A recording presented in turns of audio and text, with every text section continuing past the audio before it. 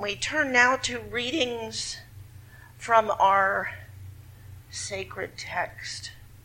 And our first reading is from the book of Exodus in the Old Testament, chapter 20, beginning with the first verse, the 10 Commandments. Then God spoke all these words, I am the Lord your God, who brought you out of the land of Egypt, out of the house of slavery. You shall have no other gods before me. You shall not make for yourself an idol, whether in the form of anything that is in heaven above, or that is on earth beneath, or that is in the water under the earth. You shall not bow down to them or worship them, for I, the Lord your God, am a jealous God, punishing children for the iniquity of parents to the third and fourth generation of those who reject me, but showing steadfast love to the thousandth generation of those who love me and keep my commandments. You shall not make wrongful use of the name of the Lord your God, for the Lord will not acquit anyone who misuses his name. Remember the Sabbath day and keep it holy. 6 days you shall labor and do all your work. But the seventh day is a Sabbath to the Lord your God. You shall not do any work. You, your son or your daughter, your male or female slave, your livestock or alien resident in your towns. For in 6 days the Lord made heaven and earth, the sea and all that is in them, but rested on the seventh day. Therefore the Lord blessed the Sabbath day and consecrated it. Honor your father and your mother, so that your days may be long in the land that the Lord your God is giving you. You shall not murder. You shall not commit adultery. You shall not steal. You shall not bear false witness against your neighbor. You shall not covet your neighbor's house. You shall not covet your neighbor's wife, or male or female slave, or ox or donkey, or anything that belongs to your neighbor. When all the people witnessed the thunder and lightning, the sound of the trumpet, and the mountain smoking, they were afraid and trembled, and stood at a distance, and said to Moses, You speak to us, and we will listen. But do not let God speak to us, or we will die. Moses said to the people, Do not be afraid, for God has come only to test you, and to put the fear on him upon you, so that you do not sin. Here ends the Old Testament reading. And the psalm of response is Psalm 19, God's glory in creation and the law. The heavens are telling of the glory of God, and the firmament proclaims his handiwork. Day to day pours speech, and night to night declares knowledge. There is no speech, nor are there words. Their voice is not heard, yet their voice goes out through all the earth, and their words to the end of the world. In the heavens, God has set a tent for the sun, which comes out like a bridegroom from his wedding canopy, like a strong man runs its course with joy. Its rising is from the ends of the heavens, and its circuit to the end of them, and nothing is hid from its heat. Let the words of my mouth and the meditations of my heart be acceptable to you, my Lord, my rock, and my Redeemer. Here ends Psalm 19. And the gospel today, you may remember that last week I told you for the next 3 weeks we have the Gospel of John. This story about Jesus cleansing the temple. He didn't get out his mop and the Lysol and clean. He did other things. But this story shows up right away in the second chapter in the Gospel of John. And in the Synoptic Gospels, Matthew, Mark, and Luke, it shows up towards the end before Jesus is arrested. So it's interesting that John puts it right here at the beginning. The Passover of the Jews was near, and Jesus went up to Jerusalem. In the temple, he found people selling cattle, sheep and doves, and the money changers seated at their tables. Making a whip of cords, he drove them all out of the temple, both the sheep and the cattle. He also poured out all the coins of the money changers and overturned their tables. He told those who were selling the doves, "Take those things out of here. Stop making my Father's house a marketplace." His disciples remembered that it was written, "Zeal for your house will consume me." The Jews then said to him, "What sign can you show us for doing this?"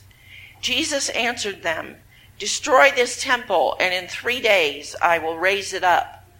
The Jews then said, "This temple's been under construction for 46 years, and you'll raise it up in 3 days?"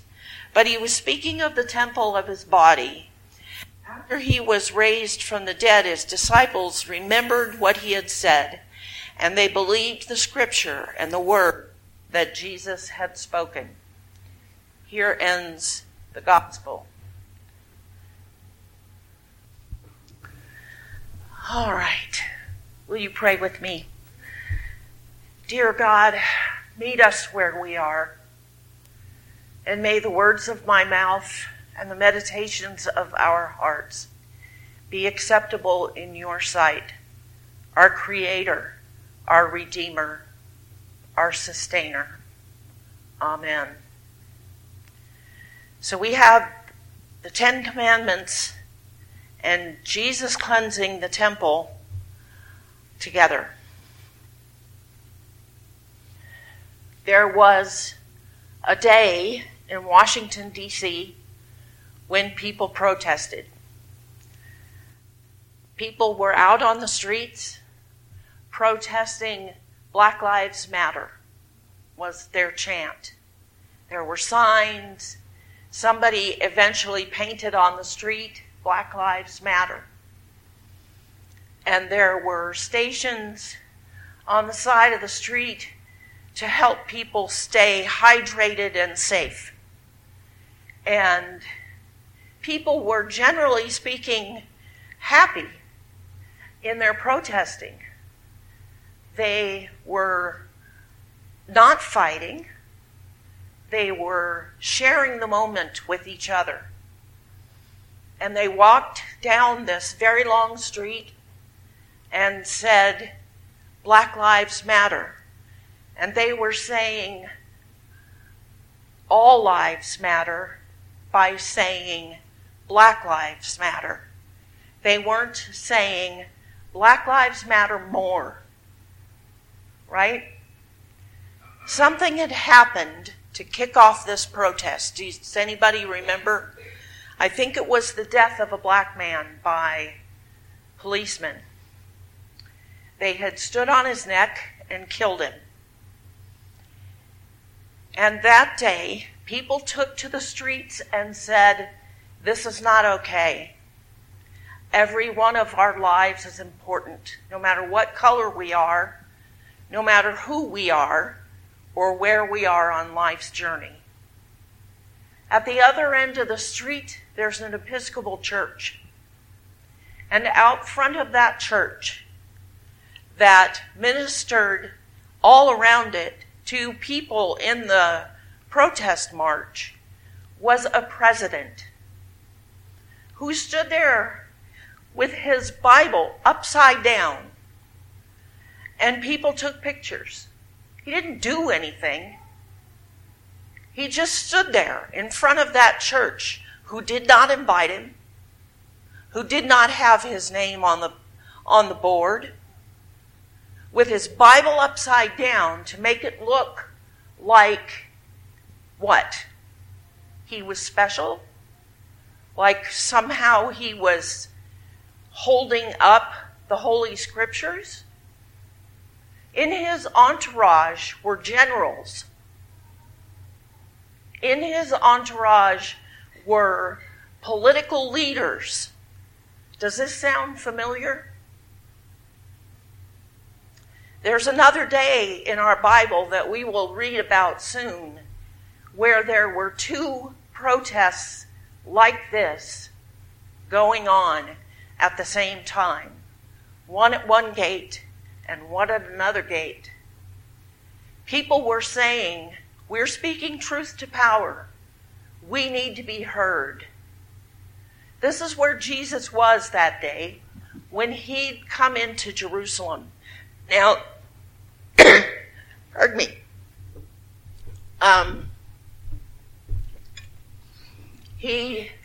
Some people say Jesus was mad. He was mad, but this was not a spur of the moment. He's come into Jerusalem and he sees the money changers and the priests and others, the temple leaders selling animals for sacrifices, and it made him mad. He made a whip. He had time to make a whip. This was clearly his plan to protest what was going on at the temple. There was two systems in those days. The domination system, according to Marcus Borg and John Dominic Crossan, and the religious system. And in the Jewish system, you couldn't have anything on your coins that was not God. And yet, the Romans said Caesar was God. So they had Caesar on their coins. So people, when they came to the temple, had to change their coins. That's what the money changers were there for. From coins with Caesar's likeness on it to coins without. So temple tax could be paid. All right? And there was not a fair trade there. They were making money on this. And the animals for sacrifice had to be clean, and they had to be certified. It's as if you had to make sure everything was gluten-free. Sorry. And so there were animals there for sale to use for sacrifices in the temple. And Jesus said, you know what? I've had it with all this system. This is not what God intended. The temple is a place for prayer. I wonder if you also remember during the hurricane that hit Houston a long time ago, the city was flooded. And there were a few places that were above the floodplain that had to be used, like the Astrodome and places like that had to be used to house people, to get people to safety, right? Well, there's a big church down there that holds 1,500 people. And the city asked them several times, can we use your building? It was above the floodplain. People could get there safely. And they said, no, we can't have our building trampled on and just anybody come through the doors. Yeah. So pretty soon the city wore them down, and they decided that they would allow their members in if they needed shelter. So deacons stood at the door. Sorry, this makes me really angry. Deacons stood at the door with lists of members whose tithes were paid up. Only those people were allowed in. You will never see that happen here, people, as long as I'm here. Yeah. This kind of stuff made Jesus angry. It makes many of us angry. This is not what God intended. And so Jesus cracked his whip and drove out the animals and told the money changers to take their coins and get out of there. And he let the doves go. And he said, remember what this building is for. And then he alluded to his death and resurrection and said this temple will be torn down and rebuilt again in 3 days. And guess what? People didn't get it. They said, this building's been under construction for 46 years. How are you going to rebuild it in 3 days? So here we are in Lent, wondering how we can grow closer in our relationship with God. And we have these commandments, and we have this story of Jesus speaking truth to power. And we wonder what this has to say to us today. What do these stories mean for our lives here during Lent? We said a lot of prayers during our prayer time for people who are struggling in their lives and people who have had moments of joy and recovery. We pray for the people in the world, leaders, and the places that are just decimated by war. There's practically nothing left of Gaza.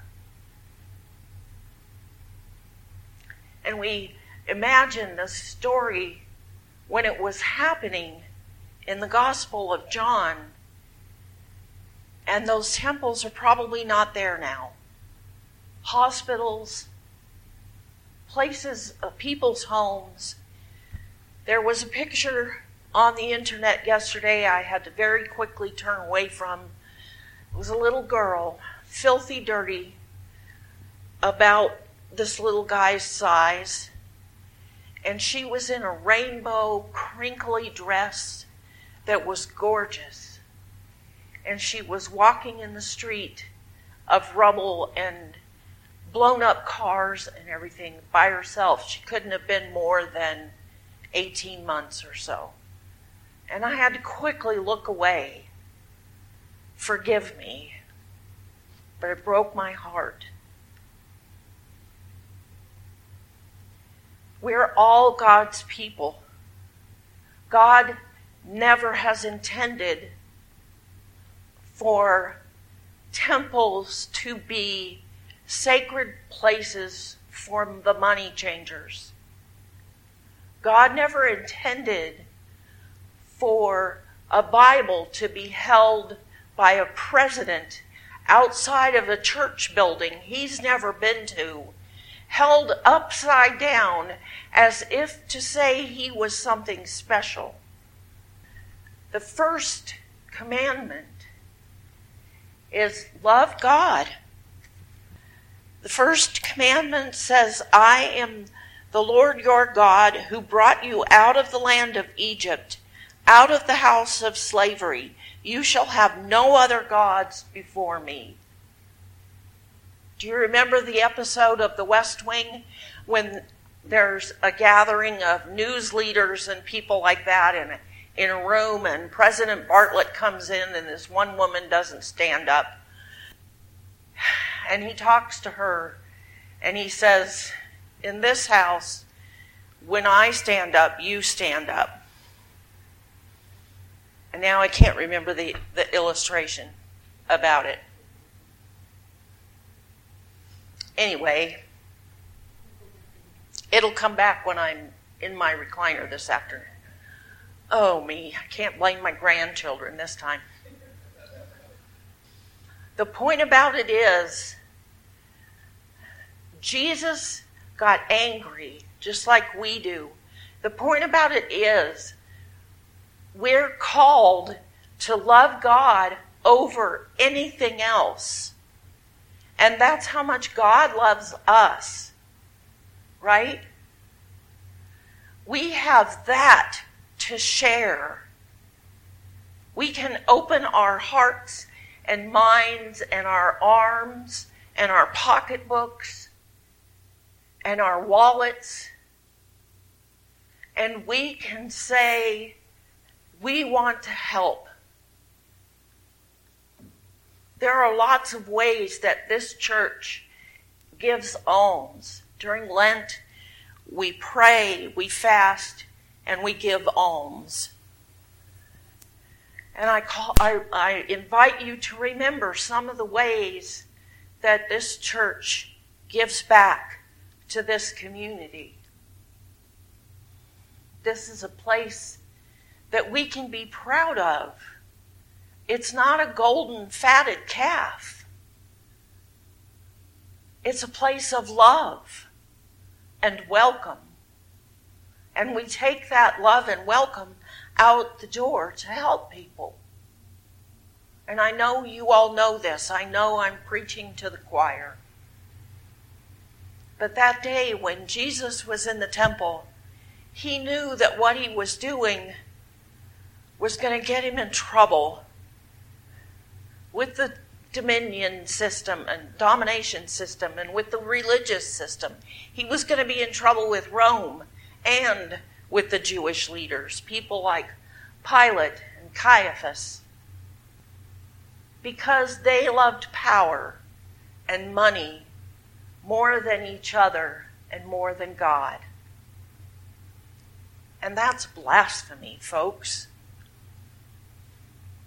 So on this third Sunday in Lent, as we get ready to go down to coffee hour to enjoy each other's company, remember that when somebody asks you if you're Christian, remember how you can say yes. You can say yes with love in your heart. And you can say yes because you know how to help. Right? And you're not going to close the door in anyone's face. Because God calls us to love God with our whole hearts and our whole minds and our whole souls and our neighbors as ourselves. Amen.